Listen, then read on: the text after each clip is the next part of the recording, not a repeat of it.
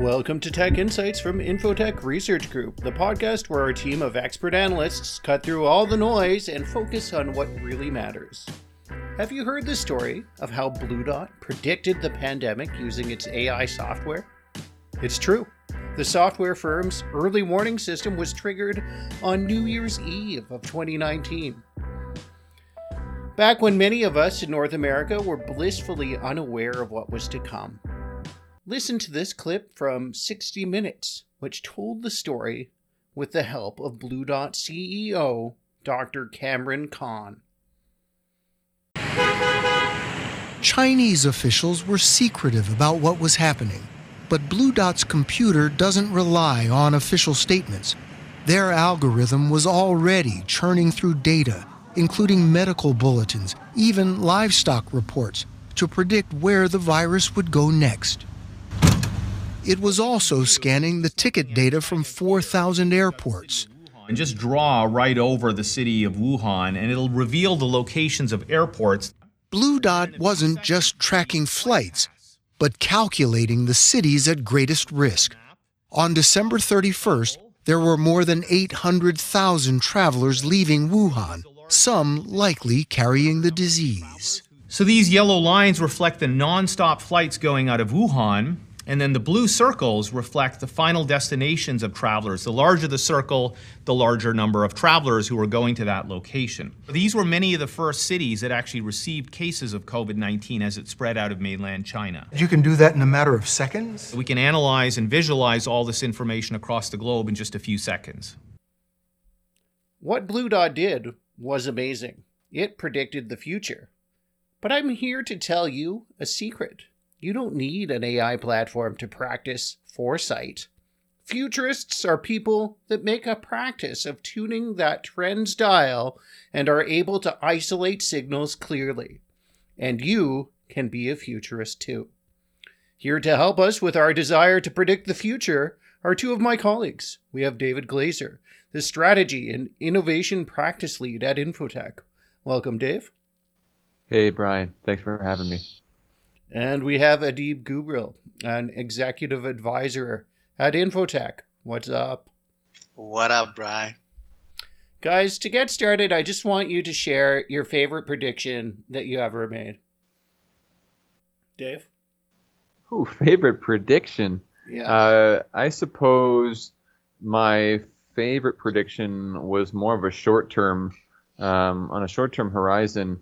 It was when the Fukushima reactors went off. I predicted that the BC media was going to ask whether Vancouverites and other residents of British Columbia were going to need to take potassium iodide pills, and that ended up coming to pass, and was able to get some proactive media lines developed to help address that. So that's what I would call out. Cool. I think it's the anniversary of the Fukushima disaster today. So very timely. Look at that. It's true. Adib, what's your favorite prediction? Way to put us on the spot, Brian. I think so in the primaries of 2016 or so, when the Donald announced his candidacy, I predicted he would win. Not only would win the party leadership, but win the whole thing. And wow. And so that was kind of cool. Now, at the time, I had to come up with assumptions because I didn't want it to just make highfalutin predictions. I wanted to base it on a few things. And so when I wrote it out in a LinkedIn post, I wrote out my assumptions so that if anybody would say, hey, you were just, you're opportunist, I want to say, no, it's based on something. So I'm very proud of that. Okay, very nice.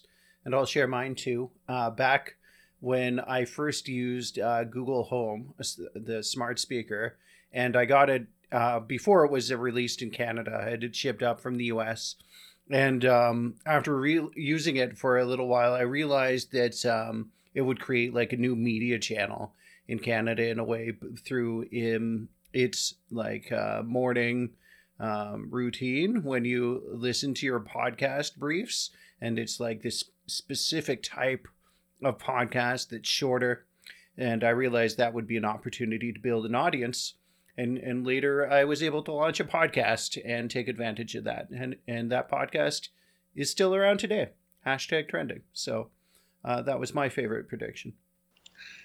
Nice job, guys. So you got a sort of personal prediction, you've got a very practical prediction, and then you got the highfalutin prediction. That's right. Predictions they come in all flavors. So those are some predictions. But when we talk about the practice of foresight, like, what does that mean to you? The practice of foresight, what does it mean? Well, it means essentially trying to dedicate effort into interpreting what is happening right now, so that we can project into the future and plan for it accordingly. Essentially, that's how I would. Nice. Mm-hmm. Adib, do you have anything to add to that? Essentially, that's it. It's a pretty cool word. Some might feel it's a touch pretentious, but essentially it's about scenario planning, and short of being a segue for the next segment of this conversation. Right. And I think when people hear the word foresight, they do sort of get that image of the oracle gazing into the crystal ball and foretelling exactly what will come. But when we talk about foresight in more of a real world pragmatic sense, we're trying to think about what are the possibilities, what are the potential things that could happen in the future. And if they do happen, could it be an advantage to sort of get ready for that? So we have 3 different techniques that we can talk about here today, and they will all help you hone your foresight capabilities. And the first one that I want to start with is scenario planning. Dave, I know that you're partial to this method, and if you wouldn't mind just walking us through the concept. Absolutely.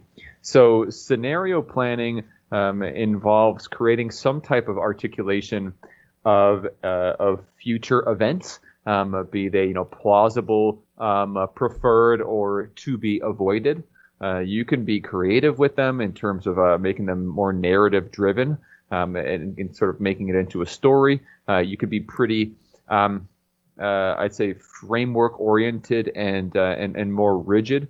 There are some sort of maybe foresight purists out there who like to align with the shell scenarios approach, which effectively is all about creating those 2x2s, where you have these contrasted variables that you've selected through the process of identifying drivers and categorizing some as critical uncertainties, and then generating scenarios from that. That can work. Sometimes it's hard to make it work, but in a nutshell, a scenario is something that you will ponder and consider different strategic potentials as a result of that scenario, either working back from it or having an if this then that type of conversation where you can say, if this scenario occurs, what would we do?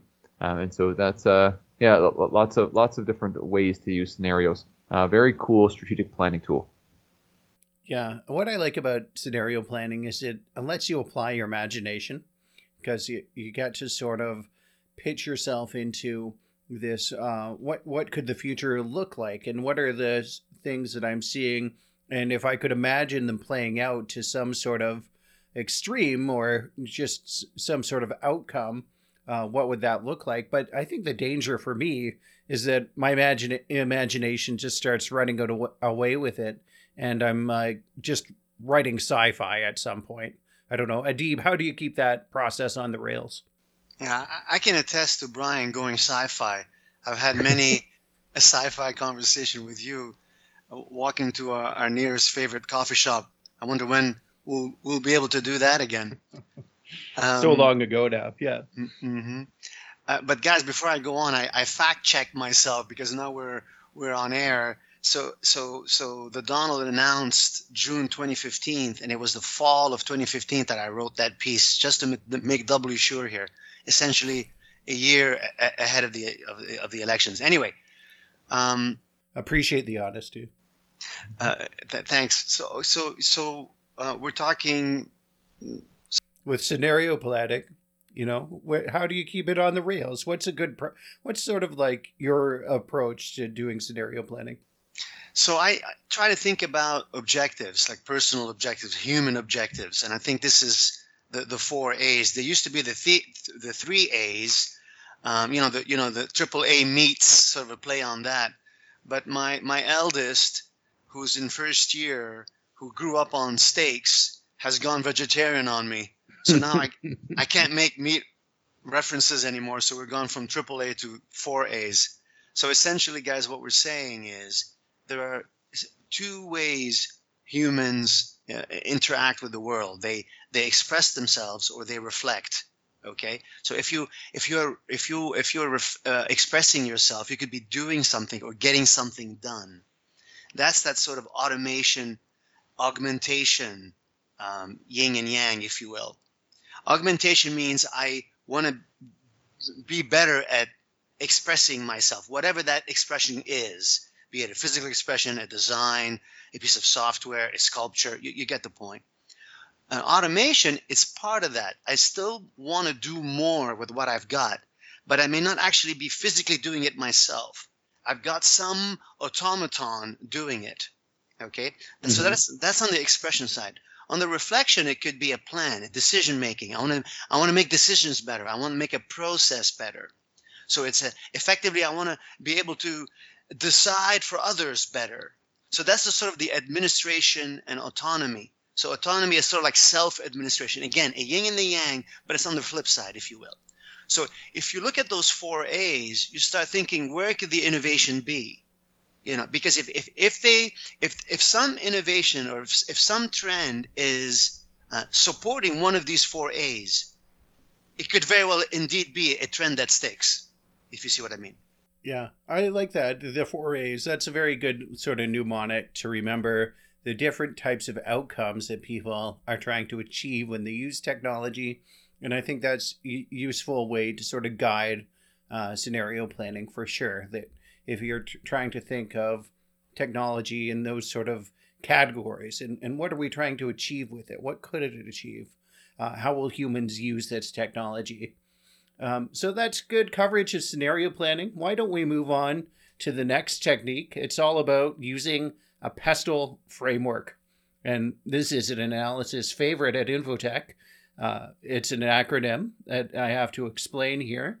It stands for political, economic, social, technological, legal, and environmental. So you have all these different sort of factors or areas that you have to consider, and you're thinking through this set of implications that fit into each one of these boxes. So Adib, you start this time. How do you use this framework?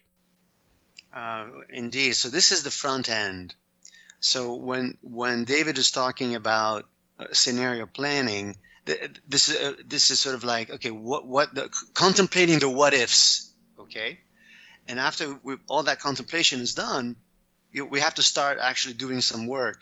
And that starts with, gathering signals. Now, what kind of signals are we going to gather? And how do we know that we've gathered all the signals that we could gather? And so the PESTLE, and by the way, the ongoing debate of whether it's a PESTLE or a PESTLE, I think Glazer and I are on the PESTLE camp, Brian. Yeah, this is very controversial. Is it a hard T sound, a soft T sound? I don't know. We'll have to get Glazer to be the tiebreaker here. But so essentially what we're doing here, folks, is looking at these elements, these 6 elements, and gathering signals from all 6 domains. And in so doing, we cover everything that ever happens anywhere around the world. Okay? So these are mutually exclusive domains that, if covered, would give us all the signals we could possibly muster. That's right. Mm-hmm. Yeah, go ahead. It's sort of like a key to provoke your thoughts and think about things from these different aspects. And then once you've written out all your signals into those boxes, it's time to cluster them together. So, Dave, you come in here, you tell us what the clustering exercise is all about, and how do you accomplish it? Yeah, so this is probably one of the harder aspects of a foresight process, that's probably because it's where most of a lot of the process involves human factors, but probably some of the deeper ones in this regard. Finding the commonalities between the signals and making a judgment call as to if they're related or not, and then testing that out is what the trend identification process is all about. The whole, and maybe if I can step back here a second, the whole purpose of picking up signals and what we mean by a signal is it's a discrete event. It's like a one-off instance that is happening out there that represents some type of change. It could be a company investing into a specific type of technology. It could be somebody wearing a specific type of T-shirt. It's one-off. But if you see a bunch of other entities following suit, you might be observing the onset of a trend. And that's really the leap that needs to get made is going from signal to trend. And so we would define a trend as a cluster of similar signals that are indicating some type of shift. And then we typically call that shift a trend. Going back to the pestle question, I guess I broke the tie there. Pestle. I've always called it pestle. I also enjoy the use of the steep framework, which is the same, basically is the same concept, minus one letter. That's from more military-based planning, I suppose. But the same idea. Now, the pestle can be used to categorize signals.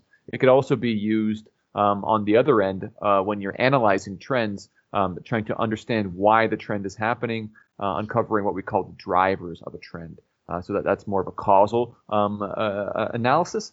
But either way, it's just a good way to categorize your information gathering or your analysis activities. And so some organizations that have a more advanced approach to signal gathering, they might use pestle as a tagging taxonomy to categorize information as they pull it in. For instance, but there's no real easy way to answer that question, Brian, in terms of how you go from signal to trend. Sometimes you're putting stickies on a board and you're and you're clustering them together physically. Other times you might have some type of quantitative tool that might help you by aggregating information. Like looking at changes in public sentiment, let's say over time, that's a way to kind of bridge the gap between signal and trend. But there's no one perfect way of doing that. Right. So you just have to sort of approach it organically and find out what makes sense to you as you're going through the process. But I think starting with a pestle and then grouping themes together is a pretty good start towards identifying a trend. And if you realize that there's sort of factors that are common across these different areas, it can be like a stronger indicator. But the way you were talking about pestle and steep there got me thinking of anagrams for pestle, and that could resolve the whole pronunciation problem. So how about SPLEET? That could be the new technique. SPLEET. I think you have a winner there, Brian. Nice. All right. Let's talk about the last technique here. And it doesn't involve any anagrams, so or acronyms even. So that's good. Let's talk about working through second order effects. So what is a second order effect? It's sort of like a possible outcome, and then asking yourself, well, and then what will happen? So to understand a second order effect, you have to understand what is a first order effect. And that's simply picking a plan that someone has made to achieve a goal. And if that goal is achieved, that would be a first order effect. So let's get into an example for this one. NASA has a plan to put the first woman on the moon by the year 2024. Very ambitious goal here. And if a future woman astronaut does indeed put her boots on lunar dust, that would be a first order effect of this plan coming to fruition. But a second order effect might be what sort of jobs that young girls around the world imagine for themselves in the future as a result of witnessing this. So, Adib, I'm going to bring you in here as the expert because I know you have 4 girls, and I wonder how you think they would react if they saw a woman walking on the moon. Well, I do indeed have 4 girls. Thanks, Brian, for putting me on the spot. Well, let me tell you, girl power is kind of a big deal in my household. And my girls are always quick to point out if there's a female action character on TV, or is somebody a female in leadership position of any kind. They're always very proud, and it gives them a feeling that they essentially can do and be whatever they want, which is exactly the feeling that we've always had. I mean, my wife and I always had for them. So now, having said that, specifically, I don't know if my girls would be into being astronauts, but it does elevate one's sort of spirits, and it makes you feel that you can do exactly what you want to do in life, and that's a pretty good second order effect. If I'm answering the question. Yeah, you definitely are. I think it will get them imagining all sorts of different future possibilities, realizing that what they've seen in the past isn't the limitation for what they can do in the future. And the trick for this technique is to look for linkages between loosely connected systems. So to try and think about what are these linkages, where do I look for them, it can be helpful to uncover the drivers behind possible trends. So Dave, why don't you try and explain how drivers inform trends? Absolutely. So if a trend is the what, the driver is the why. It's the reason that the trend is occurring. It could be because of, let's say, I'll give an example. We have digital wallets becoming more and more popular. The payment through applications. A potential driver of that beyond the technological capabilities could be the fact that people have so many cards, so many different credit cards, so many different rewards cards, and the desire for consolidation from a social perspective, from a human perspective, could be a driver of that. And once you have that underlying why the trend is occurring, then you could start to consider whether what is out there in terms of the trends, in terms of the current solutions, whether it's effectively meeting the need that's been expressed or not, and this can kickstart some ideation, some potential new product or service design, if that's what you're going for. So always important to not just stop at what is happening, but also ask that question, why? It also ends up being an input into the scenarios. So we look at the drivers of a trend, the causal forces, and of those drivers, the ones that we know are going to be the most impactful, but also the ones that we're least sure about in terms of how things will play out. Those are what we call critical uncertainties, and they're the variables we like to center in on when we're developing scenarios, especially if we're going to develop a set of contrasting scenarios, looking at the different things that might happen as a result of trend X.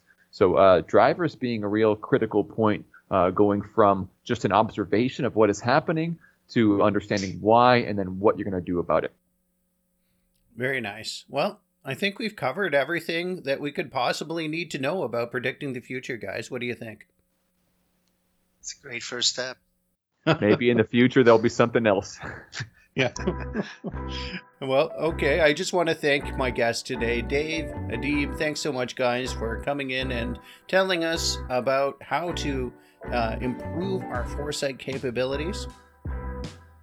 Thank Brian, you. it's a pleasure. And here's a prediction for you, listener. Tech Insights will be back next week on Monday morning. Make sure to subscribe. Or I guess we're now supposed to actually tell you to follow this podcast because that's what Apple is saying now, that you follow podcasts. You don't subscribe to them. So whether you're subscribing to us or you're following us, you can do that on Apple Podcasts, Google Podcasts, Spotify, and really wherever you get your podcasts. I'm Brian Jackson.